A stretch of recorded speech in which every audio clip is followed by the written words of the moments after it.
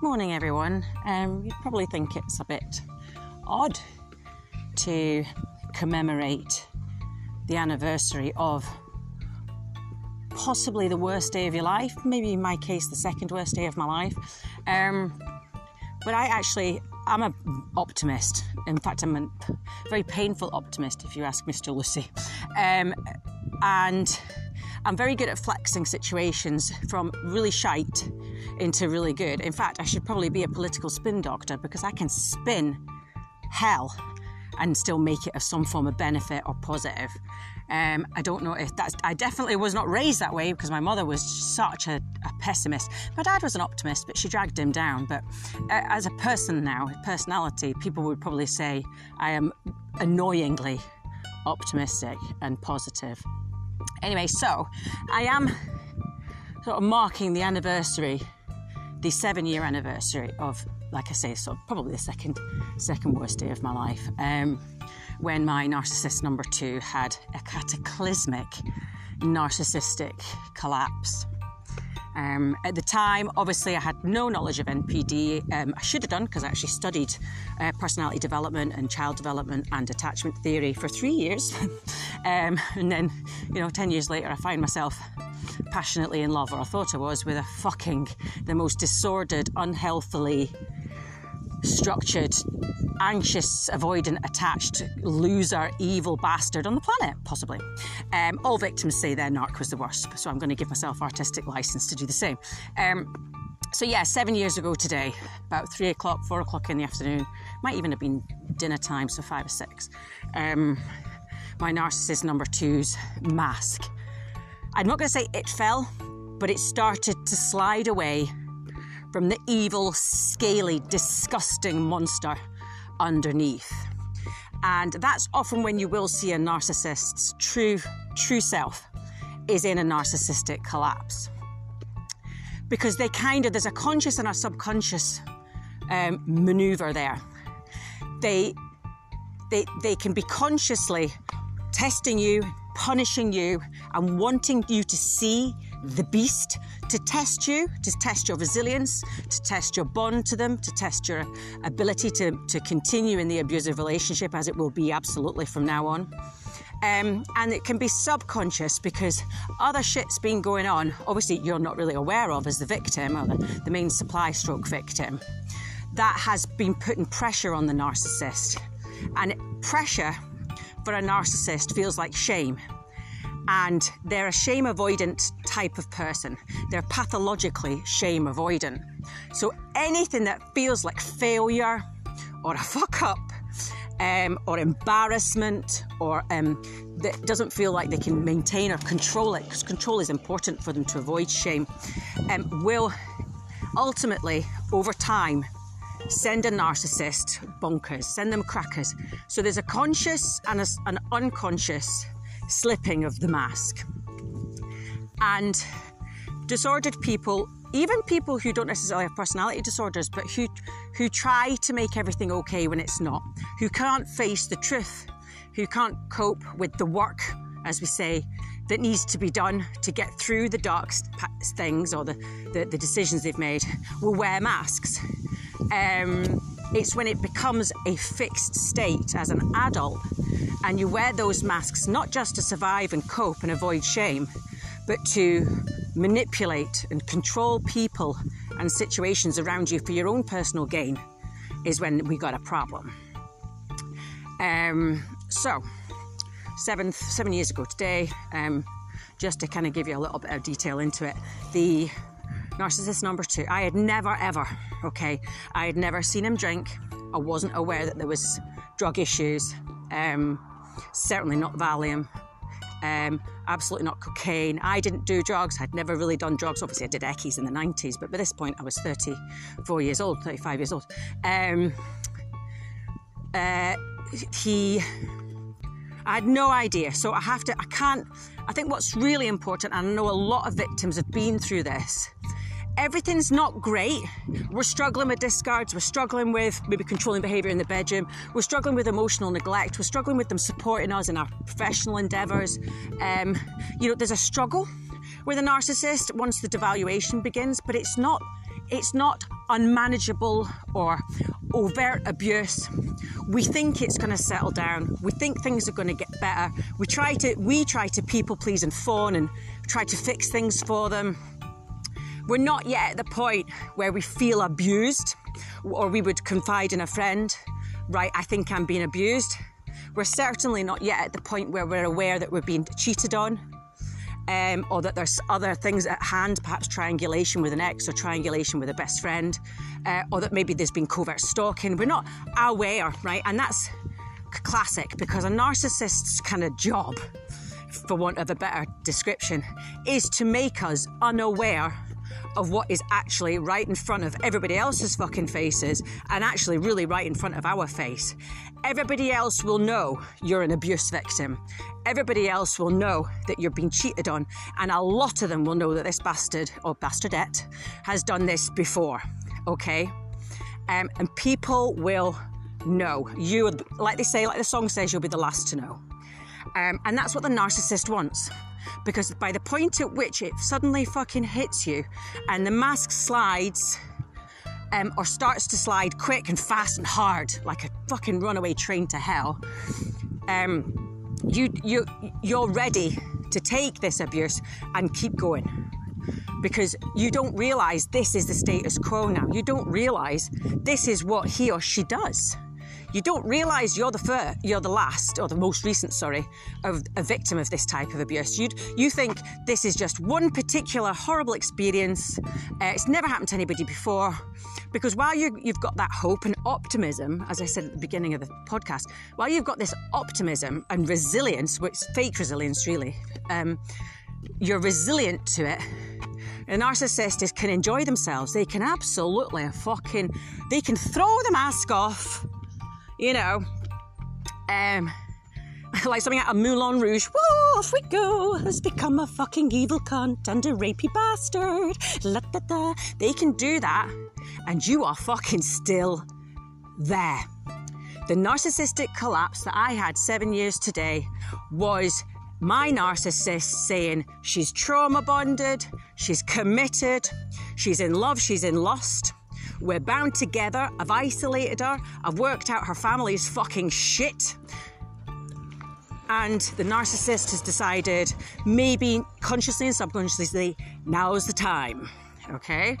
And they will have been up to no good. So what's triggered the collapse has probably been the ex putting fucking pressure on, pressure, which narcissist number two's ongoing and offgoing ex was a master at, was pressure.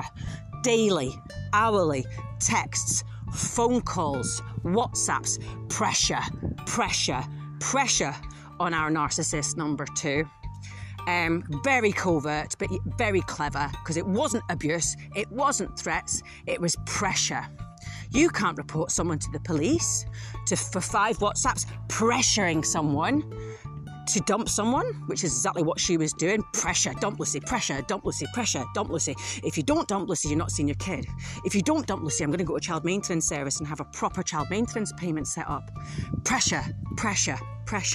So my narcissist was under all that pressure, and it was doubled by the fact that he didn't want me to know not only how bad the pressure was, because I was kind of aware of it, because she was texting while we were having sex, and she was texting while we were having dinner, and she was texting at 11 o'clock at night, and Christmas Eve, this is what she did. Extra pressure, isn't it? Special occasions, intimate occasions, times when you're just supposed to be just used to, and that was, she's learnt that skill. But my narcissist number two was under pressure of his own lies. His own false self that he had presented to me for the last couple of years, and the lies around who and why this pressure was occurring, right? So he was having to keep the magnitude of this pressure away from me, because at some point he would have had to say to me, the reason why this woman will not leave me alone and wants you to be dumped and me to go back to her is because that's what we do. You're not my first, my second, or even my third victim. Me and her do this. This is our dance. We cheat, we break up, we stalk, we degrade, devalue, smear, and then we get back together. And then we do it again with another victim, just like you, Lucy. And the reason why I'm under so much fucking pressure from this woman is because she's ready. She wants it to happen now. She needs everything to go back to the way she wants it, which is just me and her and us doing what we do best, which is pretending we're in love, pretending we're passionate with each other, pretending we're loyal, pretending this is it, pretending we're going to get married, pretending that the children we have are wanted and needed and are nurtured. She needs the pretense. She's putting pressure on me because at the moment she's not getting what she wants and she's sick of this now. She's fed up. Okay, she's waited in the wings and had subtle pressure on me and you, but it's coming. She needs this to stop now. If he'd have explained that to me, would I have stayed with him? Probably not, and he knew that. So the pressure of keeping this vile triangulation context pressure and subtle bullying that she was doing, right, was starting to erode him. I suspect he'd been cheating with her.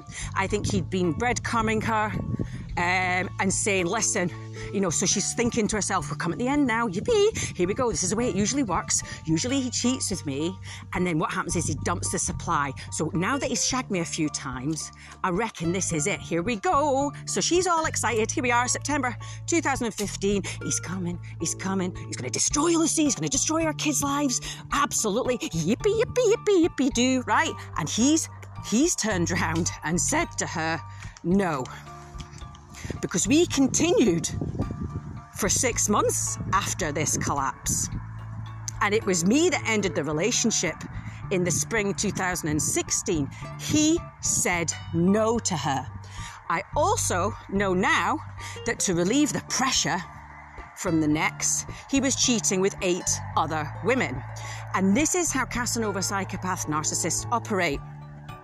To relieve pressure, they have a disordered approach to it. They don't go a nice long walk along the canal like I do, or do a gratitude list, or have coffee with friends, or have a bath. They masturbate, or they steal, or they binge drink, or they drug, or they do all of it if you're my narcissist. And they talk to strangers online and ramp it up so it becomes sexual within minutes or hours. This is their pressure release.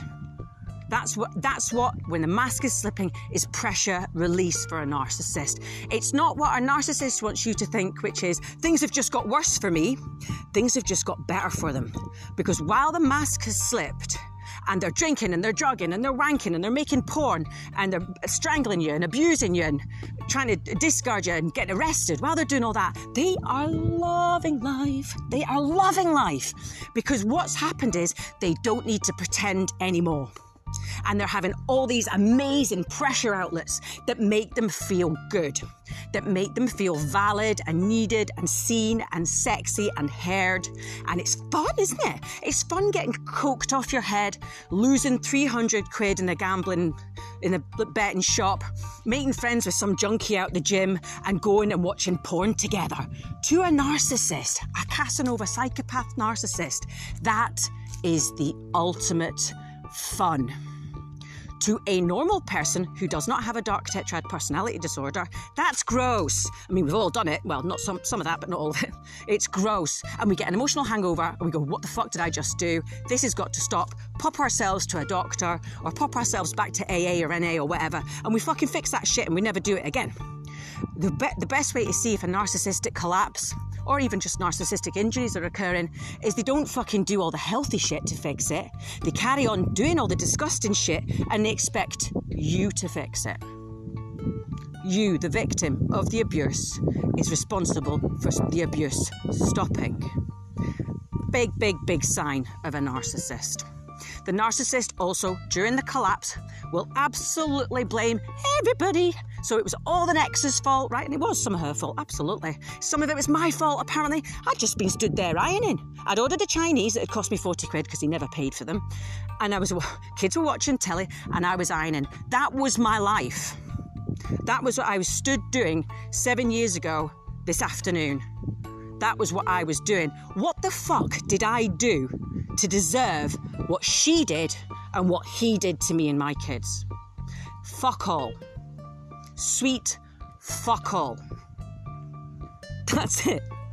So the narcissistic collapse will absolutely blaming everybody. I can't do this. Pour me another drink. I can't cope. It looks like a breakdown, right? It looks like a relapse in drugs and alcohol, but it's not. It's a narcissistic collapse because the narcissist needs to do it to relieve pressure, test you, trauma bond you, because the trauma of a narcissistic collapse, because you're thinking, this is everyone else's fault because you believe you're narcissist. And because you're thinking this is something that can be managed and fixed and resolved. And because this is probably the first time you've seen it, you are immediately trauma bonded because you tell yourself, I can fix this person, we can get back on track and we'll be all the stronger for it. Or what he used to say was, me and you against the world, baby. You become that pish that Casanova psychopaths say, we're meant to be together now. You know, I came back to you, Lucy. I used to hear that all the time. But I came back to you like I was chosen for more abuse. Yay! You know, or I dumped all those women. I ended it for you, Lucy. Like fidelity is a fucking gift. You know, I don't want to be with her. She's nobody to me. She's a psycho. It's you I want. Although he's going back to her and saying all that to her. I'm a psycho and blah, blah, blah, blah, blah, right? So the narcissistic collapse has multiple functions. And just to end, I have to say, I don't recall dissociating before, but I dissociated, and I've continued to dissociate under trauma and pressure and what feels like out of control situations since. I was given definitely a traumatic brain injury, a TBI. 100%. The beginning of my complex PTSD began then because there was violence that weekend. He infected me with chlamydia. I'd love to know what lassie he was shagging who gave him the chlamydia because she's a dirty cow. There was, like I say, there was violence. I had to go to a police station for the first time in my life to take him clothes for court. He then screamed abuse at me outside the court and then phoned me up that night and came around to have sex with me. The constant attacks on my central nervous system, my belief system, my moral compass, and my just who I was that particular weekend, all in a oneer, combined with the fact that this was just my partner. He was sober, he'd never taken drugs, he'd never cheated, and he would never cheat on me. And suddenly, I'm peeling a drunk, high guy out of a junkie's house, right? I'm burning with some form of sexual infection. I'd had to leave my kids in the house on their own and they were absolutely not of legal age remotely, so I'd done something I never thought I would do. I'd spent the last of my money getting a taxi to this junkie's house to pick my narcissist up. I'd found 8 females in his phone, hundreds of videos of him masturbating in his place of work, in my house, in his house, that all coincided with times when I was either there or he'd discarded, aka broken my heart. I found messages between him and the next. He'd even called another ex. He'd even called Jay, who he was cheating on his next with, and when he met me. So he was going round all his exes that weekend, trying to shag them or whatever, I don't know. And I was a complete innocent. The shock of this, only people who have been through this can appreciate. It changes you. I felt like the whole weekend, and there was lots more, and I'll do the anniversary recordings tomorrow and the next day, because the cataclysmic collapse took place over 3 days. So it's 3 days of abuse and violence and hell and humiliation and shock and horror, and then extreme gaslighting, you know. Anyway, I'll talk about those tomorrow. But so I can't even begin to express what that is like. You know, my senses were overloaded with shock because the things I saw in his phone, the things I heard in WhatsApps and coming out of his filthy lying snake mouth. You know, the understanding, the realization that this was not a clean and sober guy. This was a regular street Valium addict, a cocaine addict, and a chronic alcoholic who had never been sober longer than 6 months, and he told me 8 years. I'd left my husband for this guy nearly a year and a half earlier. Can you imagine all that going in your face? Well, and people wonder why I went bonkers, because I then had to put up with this for another 6 months until I eventually grew some balls and dumped him. It changes you. And I changed. But here I am, 7 years since, walking along a fucking stunning canal I never even knew existed. My gorgeous man's away out with all his mates. He's loyal, he's faithful, he barely drinks, he doesn't do any drugs. And this is my life now. I'm not going to go and stand and iron and order a chinky and a Chinese takeaway and neglect my kids or neglect somebody or be anxious or be sick. I'm going to have a shower, dress myself up, sit on the bow of the boat, have a gin and tonic, do some writing. Could my life be any more different? Narc-free? I don't think it could be, honestly. These bastards don't deserve a second of our time. Never mind years and years. But recovery is possible.